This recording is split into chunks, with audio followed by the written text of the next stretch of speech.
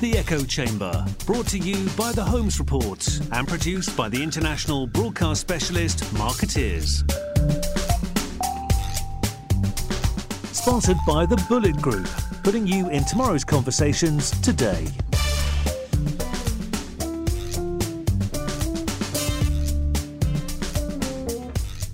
Hello everyone and welcome to the Echo Chamber. I'm Maja Pawinska Sims, the EMEA editor of The Holmes Report, and I'm here in London today with Mary Pollard, a partner at Portland, which is one of the UK's leading public affairs and corporate communications consultancies. Hi Mary, welcome to the Echo Chamber. Thank you for having me. Now, you joined Portland at the start of this year to lead on purpose, the big word in comms everywhere at the moment. You previously worked at Diageo, where you were head of alcohol in society communications, which we should probably chat about as well. And you've also spent time at Brands to Life and Bell Pottinger, among others. So that's lovely right. to have you here. Now, can you tell me a bit about your current role? Yeah, absolutely. So as you said, I joined the lovely Portland at the start of the year to lead on purpose. It is clearly a big trend in our industry, and I'm sure we'll talk a great deal about what it is and what it is not. But I took the unusual move of going from client to agency rather than agency to client. Yeah, that is pretty unusual these days. It's odd to go that way over the fence. But at Diageo, I was looking after sort of responsibility, and in agency life before then, so Bell Pottinger in particular, the sort of golden thread had been, I think when I started it was called CSR. Yes. And then it was sustainability. Then we started talking about responsibility.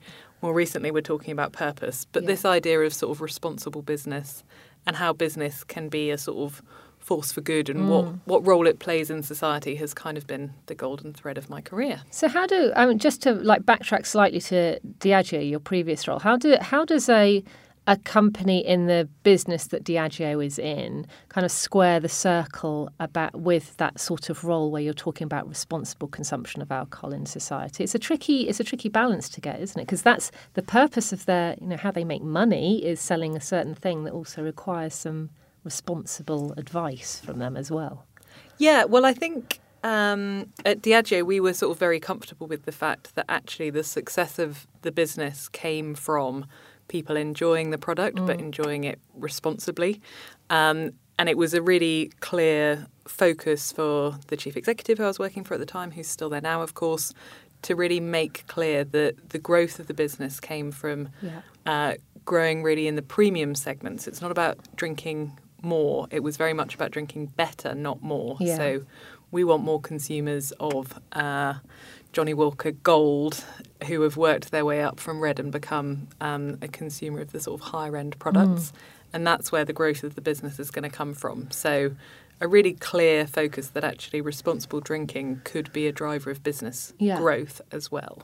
Well, this is the whole thing with purpose, isn't it? Getting the balance between profit and being a good corporate citizen in the world and doing good. Because a company's purpose can be just what it does, but does really well. It doesn't have to be a kind of a do-gooding, we're putting the world to rights scenario, does it? So that it's interesting how companies kind of wrap that purpose around something that is really in their DNA rather than just bolting it on. Exactly. And I think the way that we sort of frame it at Portland and what I've been working on since I joined is what we're calling total value. So I think in the past we have a sort of an equation, not particularly complicated, but an equation of sorts of profits plus purpose equals total value. So I think in the past there have been organisations that felt that generating profit, generating revenue was sufficient. That's no longer the case. That's no longer where the expectations are.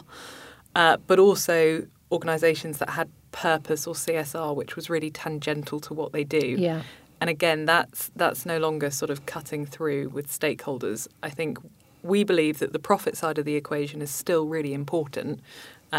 Businesses can be a force for good by generating value and sharing wealth and creating jobs and investing in R&D and all that good stuff. But at the same time, you now need to be just as fluent in talking about what sort of an employer you are, what sort of corporate citizen you are, what's your impact on society, on the environment, how are you responding to the SDGs. And there's a huge amount happening in this space. But I think quite often organisations or agencies are taking quite a disjointed approach we think we're best placed, given we work with some of the world's leading corporates, but also some of the world's leading philanthropists, to bring those two sides together and help organisations respond to these expectations, which I think a lot of people sort of focus on millennial consumers. Yeah. But actually, in my view, it's much broader than that. We're seeing investors and the ESG agenda putting a huge amount of pressure on businesses. We're also seeing interventionist policymakers and, arguably the Tories aren't behaving like Tories anymore. There's a real appetite for the state getting involved. Media are putting pressure on. With the Amazon example of their climate change announcements, we all know a big part of that was their employees putting pressure on them. And then you do also have millennial consumers. So there's a huge range of sort of pressures on the kind of organisations that we advise. But there's also really big opportunity if you do grasp this mantle to kind of stand out, bolster your reputation and deliver business value. So tell me about the total value index. Where did this come from? What was the thinking behind it, and what are you actually measuring? Yeah, absolutely. So total value is the way we sort of see what organisations need to be able to define and communicate now. The total value index was a framework that we created to help businesses, in a way, put all of those things in one place. I remember being in-house and, you've just got through gender pay gap, and then someone asks you about ethnic pay gap, and it can feel like there's an assault of things that you need to understand. So we've put in one place a framework of what we see as the major expectations of organisations in terms of profit and purpose. So that's everything from your share price to your gender pay gap data, from employee satisfaction to how much you spend on R&D, all the way through to things like contribution to SDGs, et cetera, et cetera. And what we've done is sort of build a framework that looks at all of that, first of all. And then what we've measured is two things. One, we've looked at how well companies are doing. What are they actually doing for society against all of these measures? Okay. We've evaluated them on that. But then secondly, we've looked at how well they're perceived. Because I think it's really important that if you are, as a business, trying to decide what's the right thing to do, to also understand what matters to your stakeholders. Yeah. And obviously, we're in the business of reputation. So if we can't tell you what's going to help your reputation, that's not sufficient. So it's a framework that looks at that. It's ultimately designed to see where there are risks and opportunities for different organisations. So we've looked at 9 sectors. 7 of those have got what we would call an opportunity gap. So that's where the perception of the sector lags behind reality. So, for example, in pharma, they're creating quite a lot of value for society, but the perception gap is really, really significant. So whilst they've got a good story to tell in terms of, obviously, ultimately saving lives, which is very important, but also things like R&D, things like parity of on the board in gender and so on and so on. All of this really good stuff is being really held back by issues like pricing, which are really damaging their perceptions. And we can get quite granular in terms of what are the good things that you are doing and what are the sort of big reputational drivers for you. And where does that mean there are opportunities to better tell your story? Right. Okay. So where there is an opportunity gap, I mean, this is kind of black and white data. Is it possible to say that they're articulating authentically if you're having to spot those gaps in their perceptions and reputation for them, and then they're trying to fill them in a comms terms, if you see what I mean? Yeah, I think. I mean, are they being opportunistic? I mean, does opportunity mean they have to be opportunistic in terms of managing their reputation, or is it truly like they're doing it anyway, they're just not making the most of it? Yeah, I think what we're finding generally more often is that there are just untold stories. Right, okay. So we've got a very impressive in-house research team who've done this for me, and so they've actually been able to do things like machine read all of the annual reports of the FTSE 250 and gather from that different points of data which are being sort of almost mentioned in passing, or we can see a little initiative on a website, or there's one tweet about something, but it's actually being missed as an opportunity to sort of tell a bigger story. Yeah. So There are some organisations, actually 2/3 of the sectors we felt needed to do more. Fundamentally, their actual value for society is not significant enough given some of the pressures that we're facing. And in the case of the sort of the worst performing sectors, so for example, water and oil and gas, that failure to deliver for society fundamentally, we think is part of the reason that they're experiencing so much regulatory risk. Okay. They need to do more. So some of the advice that we're giving is potentially quite tough. But also I do think there is a huge communications opportunity in what we're seeing. So we can find nuggets and we can see that there are these untold stories. But how you sort of find the confidence or often the bandwidth to tell those stories in the right way to improve your reputation, that's something really exciting that we're starting to unearth. And it's exciting that you've got a piece of data, a piece of research and thought leadership where it's not just about communications advice, it's not just about perception, it's about doing your business in a different way, right? And that's how does that advice go down if you're giving that whole picture, not just the comms piece? Yeah, absolutely. So it's definitely a fine balance. You know, we are not management consultants, and if I can see, or if we can see in the data that something like the payment terms for your suppliers is potentially an issue because that has been a hot button, or indeed the amount of tax that you pay could be a reputational risk, we're not the people who are going to tell the client how they should structure their tax or change their supply chain for them. But I think we do have a right as communicators to tell our clients where the potential risks are. Yeah. There's no point in them being surprised that they get called out for corporate tax when we have spotted that that's potentially an issue. Yeah. We can advise them how best to communicate around it, or if they address it, how best to communicate that progress. Yeah. But I think we do have a right to a seat at the table, in my view. It's really important that we give the advice that we know we have. We can see what the trends are. We're increasingly looking and seeing what are the drivers of the conversation, what are the drivers of perception. I think we have to be willing to step into the room and say, from what we can see, this is a potential reputational issue for you.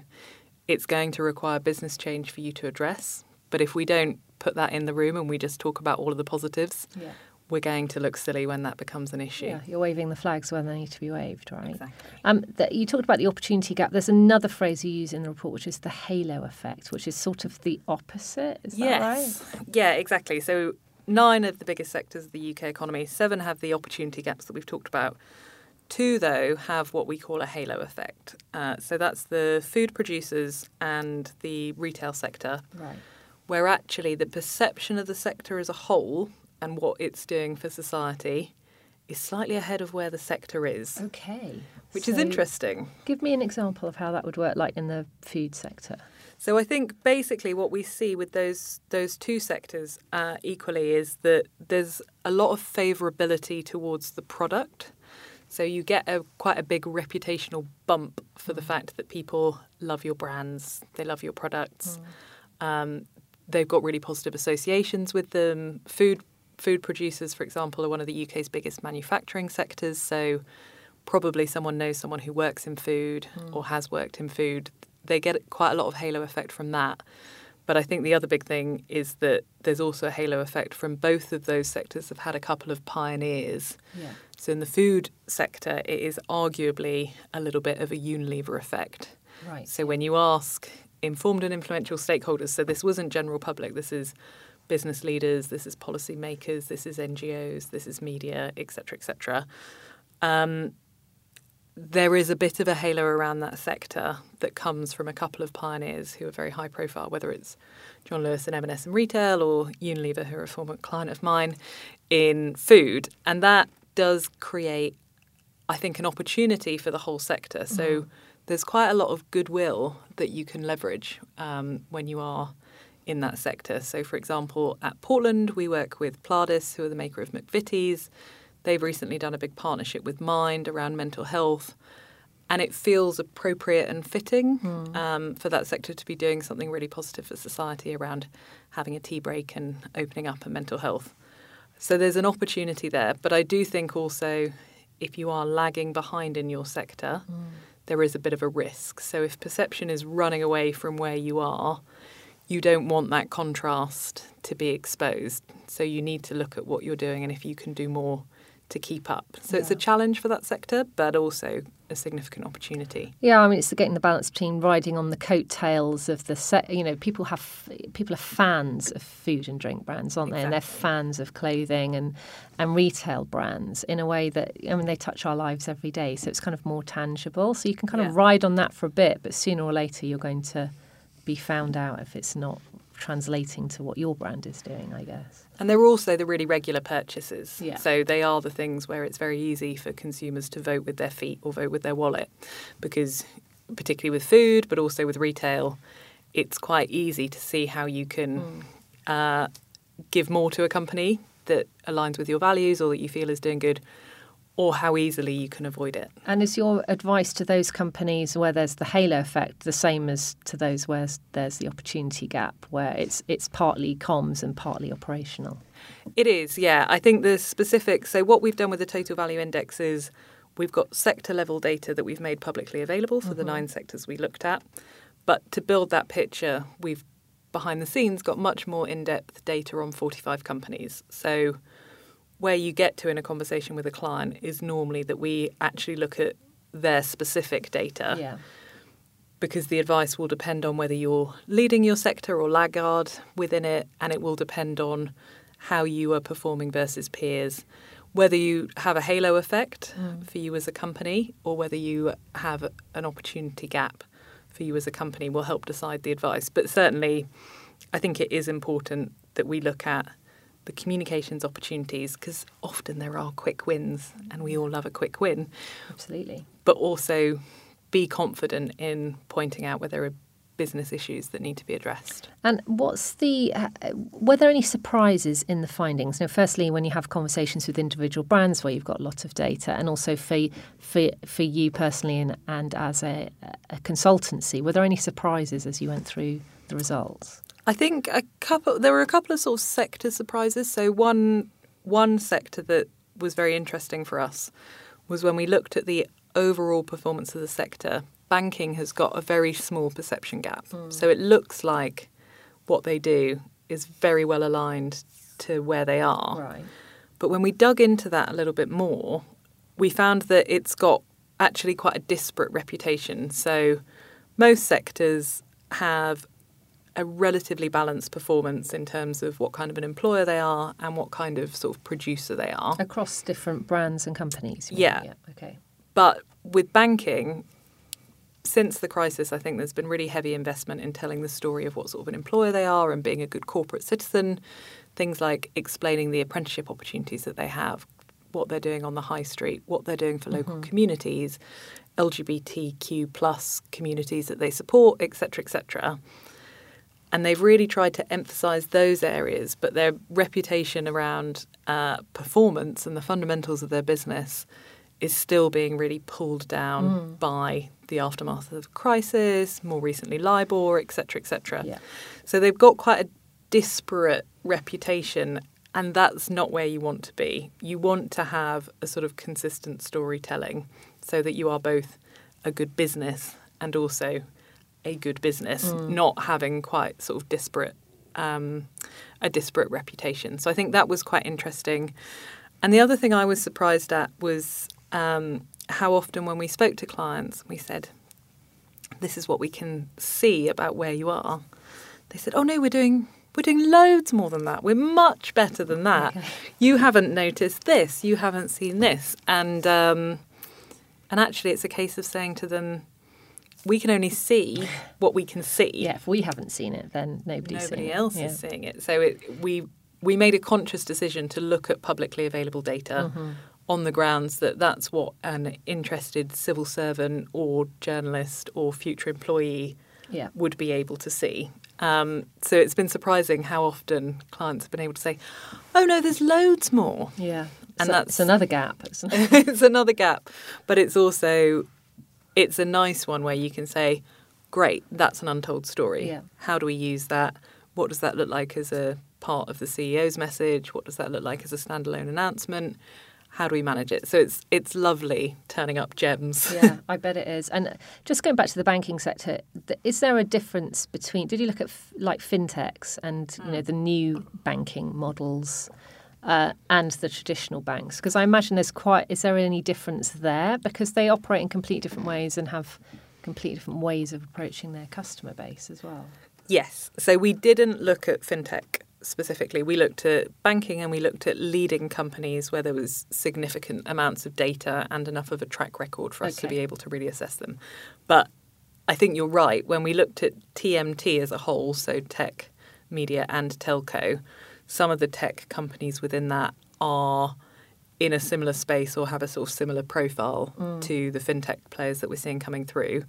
And actually, TMT is the top contributor of actual value as a sector that we can see. That's really interesting. Completely different space from banking, but also quite a significant opportunity gap. So many more stories that they could be telling. And when you talk about stories, are we talking about human stories? Are we talking about making that company and what it does relate to the world at large? I think it can be, and I think particularly in the sort of what kind of an employer are you, there's a real room and appetite for human stories. Talking about jobs, talking about job creation, talking about the kind of roles, the kind of people that work in an organisation, there's fundamentally a huge appetite for, of course. But also actually there is a real interest in what are the business moves that you're making, even things like policies, shared parental leave policies, which people like Aviva and Diageo have done really well. It's not a particularly human story. It's a policy story, which shouldn't be interesting. Yeah. But if you're touching on something like paternity leave, maternity leave, you're talking about gender, it's still about the kind of employer you are, but it doesn't necessarily need to have a face and a name and a hometown. So I think there's interest in both. And then also we definitely saw, unsurprisingly, people love a ban. They love a launch or they love a ban. They want a significant move. There's a lot that you can do. If you make a decision to make a change, there's a huge appetite for those sort of stories and that sort of leadership, which is how it's now seen. So there's lots that organisations can do to put themselves forward in this space. And overall, what do you think the key takeaways for brands and organisations should be from your Total Value Index this year? Tough one. Lots, but I think there are two things I would really hope clients are picking up and hope is coming across. The first is, I think, just to know there is a way of measuring and organising all this stuff that you're expected to do.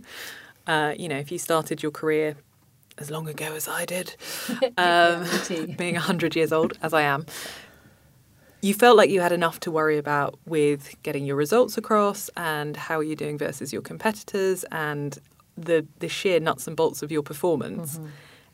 And it can feel like there's just more and more and more being added to the corporate comms pile, to the things that a corporate affairs director needs to be on top of.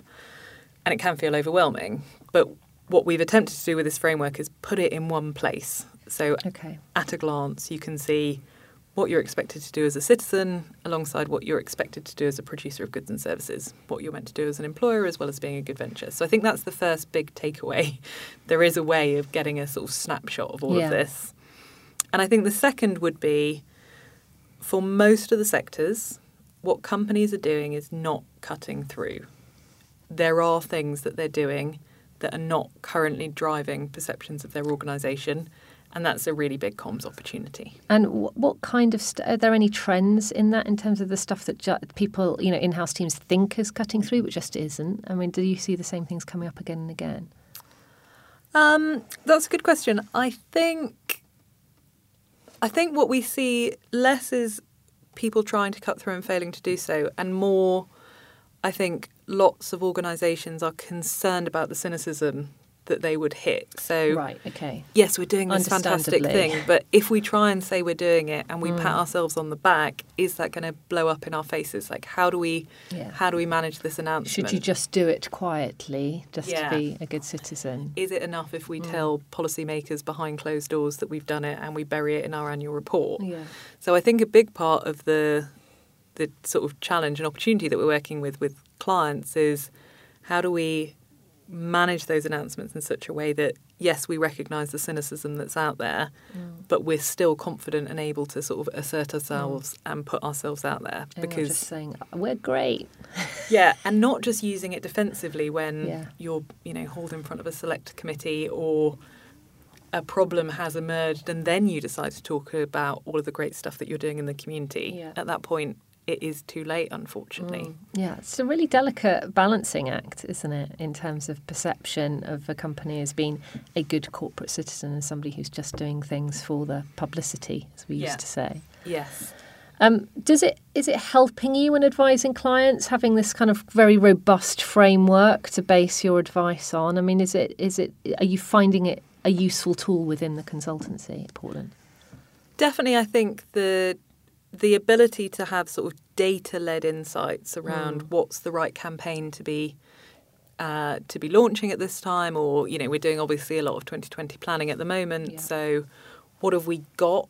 What can we see we've got? How can we use it? And what do we think that will do on perception? Having those more sort of data-led conversations, I think, really is helpful. I think that's something clients need more and more from their advisors. So definitely that's been useful.